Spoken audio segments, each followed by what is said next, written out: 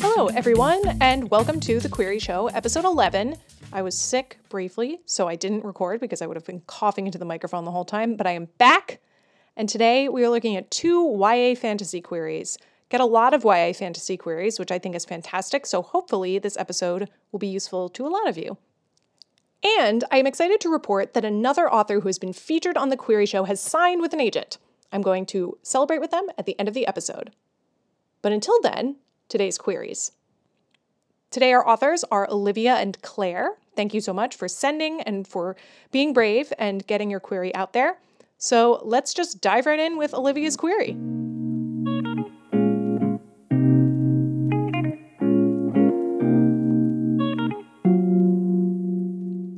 Okay, so you guys know the drill. I read the whole query and then I give my notes. Dear Agent, ever since her father's death 5 years ago, 17-year-old Anna wants nothing more than to become a horse trainer, earn her independence, and move with her little sister Emmy far away from their abusive stepfather Victor. But Victor has other plans for Anna and her sister. He intends to use his power as a story spinner to see Anna married to the prince, trapping her forever under his control. When Emmy is taken by the story spinners, Anna sets out to save her.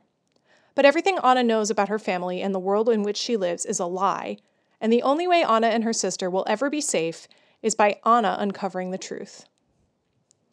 The Story Spinners is a young adult fantasy complete at approximately 64,000 words. The story incorporates several fairy tale elements from classic stories and will appeal to fans of Megan Spooner's Hunted. It also incorporates several narrative techniques from the musical Into the Woods and Louis Sachar's novel Holes. I earned an MFA in writing for children and young adults from school. I've had one educational nonfiction book published and have another forthcoming, but this will be my debut novel. Thank you for your time. Author name. Okay, so let's take it from the top. We begin with introducing ourselves to 17-year-old Anna, her little sister Emmy, and her abusive stepfather Victor. So this is a great opening paragraph. We have a situation in time, 5 years after her father's death, the protagonist's age, her desires, and a little bit of her motivation. While we don't get an explicit indication that she's acting to protect her little sister, it is telegraphed here. That means the author gives us indications in the language. The combination of little sister and abusive stepfather point to a protective older sister instinct for Anna. However, the one thing that is missing here is setting. Setting is always important, of course, but especially in this case because this is a fantasy. But it could just as easily be a contemporary based on this opening paragraph. There's nothing really fantastical yet. The author also has plenty of space to add another sentence to either situate the setting proper or just the nature of the magical system itself. So I think they should take advantage of it and spell it out a little more. In the second paragraph, we're introduced to the story spinners, of which Victor is one, and the plans to see her married to the prince. The story spinners. This is the second paragraph that brings the fantasy and the intrigue.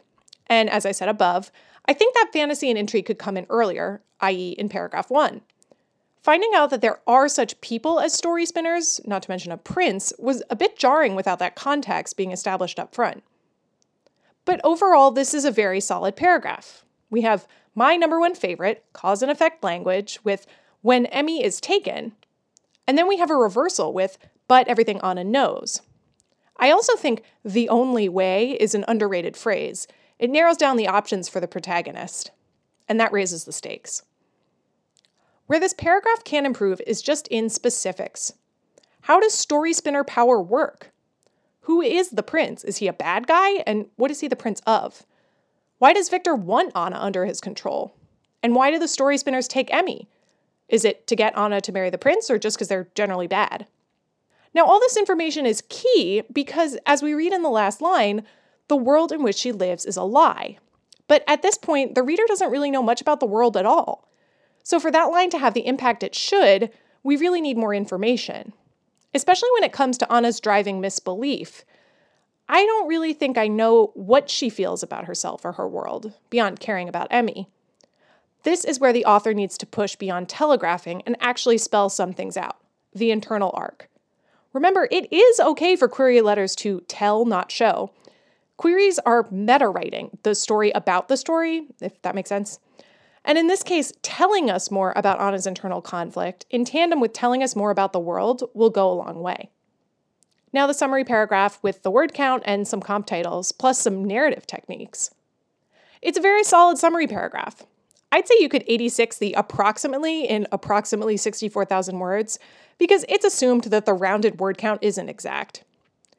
And the comp titles are good. I can see this working with Megan Spooner's Hunted, but I'm intrigued about the narrative styles.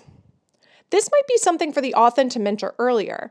For example, a line like, told in alternating timelines, or whatever the case may be. I say this because a musical and a middle grade novel, that is, Into the Woods and Holes, they're not direct comps for a YA novel because you wouldn't be marketing to fans of either of those necessarily. So, to include those titles, they just need a bit more justification to seem relevant. Also, I want to know about the fairy tale elements. It's really intriguing and seems really important to the story. This is probably something the author can incorporate when fleshing out that world building in paragraph 2.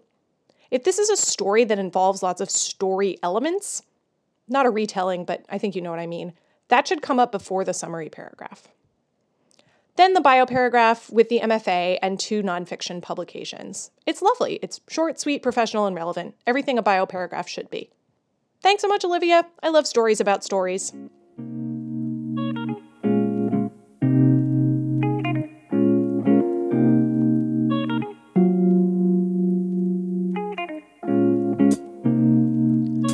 Now coming at you with YA Fantasy Query number 2 is Claire. Thank you, Claire. Dear Agent, indentured servant by day and petty thief by night, 17-year-old blood mage Netta uses her powers to steal her way to freedom. Insipid provincial nobles, preoccupied with the upcoming tournament to select the prince's consort, are the perfect targets, until she's caught with her hands in a courtier's jewelry box. But rather than turning her in, the would-be victim offers her an opportunity. If Netta can infiltrate the tournament and steal a magical relic hidden in the palace called the Dread Mask for them, they'll not only keep her out of prison, but pay off her debt and then some. So with a new wardrobe and a fake name, Netta lies her way into the glittering, deadly imperial court and becomes one of 24 beautiful suitors vying for the prince's favor. But no one in court is what they seem, from unlikely allies within the ranks of the competitors to the charming but sickly heir apparent himself. When Netta's snooping uncovers royal intrigue about the prince's recently dead elder brother and the masked religious cult who worshipped him, she finds herself even more invested in her mission and the tournament than she intended, and further than ever from the Dread Mask. And then suitors start turning up gruesomely murdered. With the body count rising, the relic's power could stop the killer, if Netta forfeits her reward, and risks exposing her secrets to use it. But she'll have to find it first, and she's not the only one with plans for the Dread Mask, or the only suitor with an agenda darker than marriage. A bloody Baroque bisexual take on the Bachelor-inspired conceit of the Selection series, The Bloodless Place is a standalone YA fantasy with series potential complete at X words. I'm a graphic designer by day and former remote intern for Literary Agent. Thank you for your consideration. Intrigue. Okay, so jumping back to the beginning, we meet Blood Mage Netta and her thieving ways. It's a very nice opening paragraph. It nails pretty much all of goal, motivation, and conflict. The first sentence alone gives us Netta's roles. She's a servant and a thief. Her magicness, for lack of a better word. She's a blood mage. And her goal, freedom. The second sentence, I think, could use some tweaks just for readability. It starts with, insipid provincial nobles preoccupied with the upcoming tournament to select the prince's consort are the perfect targets. It's a long phrase with a lot of information. Maybe make the perfect targets the beginning part of the phrase to keep it clear. Next, there's that M dash, which obviously you can't see, with until she's caught with her hands in a courtier's jewelry box. I love it. The drama of punctuation. My only tiny tweak is maybe condensing. Again, it's verging on wordy. Until she's caught with their jewelry box or something similar would get the meaning across, but with fewer syllables. This might be something you don't even notice until you're reading aloud, but since I read aloud for everything on the podcast, it comes across to me. And I do think that when we get to, but rather than turning her in, we could have a new paragraph. Just visually, it's a pretty long paragraph, so it'd be good to break it up. Again, though, excellent goal and motivation here. steal the Dread Mask, avoid prison, and pay her debt. I know exactly where Netta stands at the end of this paragraph. Now, one more tweak, I'd cut the phrase hidden in the palace. It's not really necessary, and it makes it a little confusing because it separates the phrases a magical relic and the Dread Mask, which are actually the same thing. Now, in the second paragraph, she meets unlikely allies, the prince himself, and learns more about the Dread Mask. The stakes, they raise! I love it. Netta gains allies, she realizes the prince is charming, maybe more than anticipated, and she uncovers a secret that gets her in deeper. And then the bodies hit the floor. A lot's going on, but in a great way. It's building on itself. So my big suggestions here are just phrasing tweaks again. The flip side of getting in all the necessary info for world building is having a lot of words to wade through. It's almost the opposite problem we saw in Query 1. Now, phrases like royal intrigue about the prince's recently dead elder brother and the masked religious cult who worshipped him are info-packed, to be sure, but they're also very long. So the author could just cut a few adjectives. Religious is debatably redundant before cult, and although masked is probably relevant to the Dread Mask, I'm guessing, I don't know if it's 100% necessary at this level of detail. A query's pretty zoomed out. Similarly, I think just the prince's dead brother would work too. Again, in the larger fabric of the story, the fact that the brother was older and died recently will probably figure in, but at this level of magnification, for lack of a better word, it's still plenty intriguing and clear without that much information. Now we get to the last paragraph of the plot summary where Netta has to make a choice. Stop the killer with the relic's power or give up her reward. The protagonist has to make a choice. I love it. She can go through with this original plan or she can stop the murders. This is a great example of a high-stakes, no right answer dilemma for the protagonist to face in the final paragraph. It's really well done. But again, some tweaks. The first sentence could be even clearer with some reordering. I'd make Netta the subject here, rather than the relic's power, so something like, with the body count rising, Netta could use the relic to stop the killer, but only if she forfeits her reward to use it. But, finesse to sound a little better. Now, in the little meta paragraph, we learn that this is a bloody Baroque bisexual take on the Bachelor-inspired conceit of the Selection series. I love that trifecta of adjectives.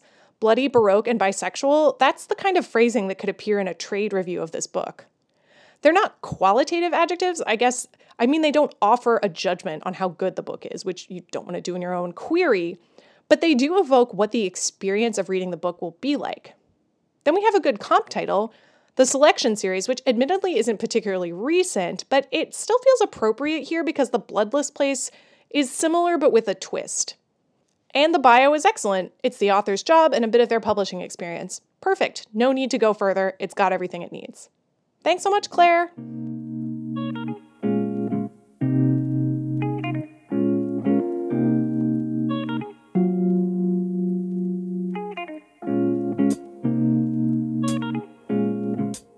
And there you have it, episode 11, chock full of YA fantasy. Thanks again to Olivia and Claire, and thank you for everyone who's sent in their queries so far. I have a ton to get through, and I really appreciate it. 2 genres I'm always looking for more of are romance/women's fiction/chick lit and memoir. I like to do these paired up by genre so that we can see some common themes, but I have a couple stragglers that just need a friend to create an episode for. So if you write those, or if you know someone who does, just head on over to thequeryshow.com and click on Submit a Query for the Show, and there's a form right there where you can fill it out and upload it, and I can put it in the queue. Also at thequeryshow.com, you can find all the copies of the queries we discussed today, plus all the ones on the older episodes, plus all the older episodes themselves, plus, the logo and stuff. It's just nice to look at. And of course, you can come join us on the Patreon and hang out where we also have those copies of the queries to look at, plus bonus episodes. I'm about to upload one with Agent Emily S. Keyes from Fuse Literary, which is absolutely wonderful. She was a delight to talk to. And I've got several others in the can, which is, I think, a recording term. My friend, middle grade author Amy Lucido, we're going to read her very first query letter that, spoiler, did not get her an agent. And then with Jessica Sinsheimer, the genius behind the Manuscript Wishlist and the Manuscript Academy, who is absolutely wonderful to talk to, especially if you're interested in pitching your book over the internet. And, as I promised, another author has signed with an agent. I would like to say congratulations to Debbie. I, of course, take no credit for the brilliance of the authors signing with agents because it is their queries that got it done, but I am really excited when people have success because that's the whole point of this show. Can I also just say that, like, you authors are amazing, because this is only the 11th episode, and so far, 2 of the authors whose queries have been on the show have been working so hard that they've already signed with agents, which is pretty amazing. So, if you've signed with an agent recently and you were on the Query Show, or you listened to the Query Show, or you, like, kind of know me through the internet, just let me know, because I'll give you a shout out here. So, until next week, I hope you enjoy your querying and write well. Take care.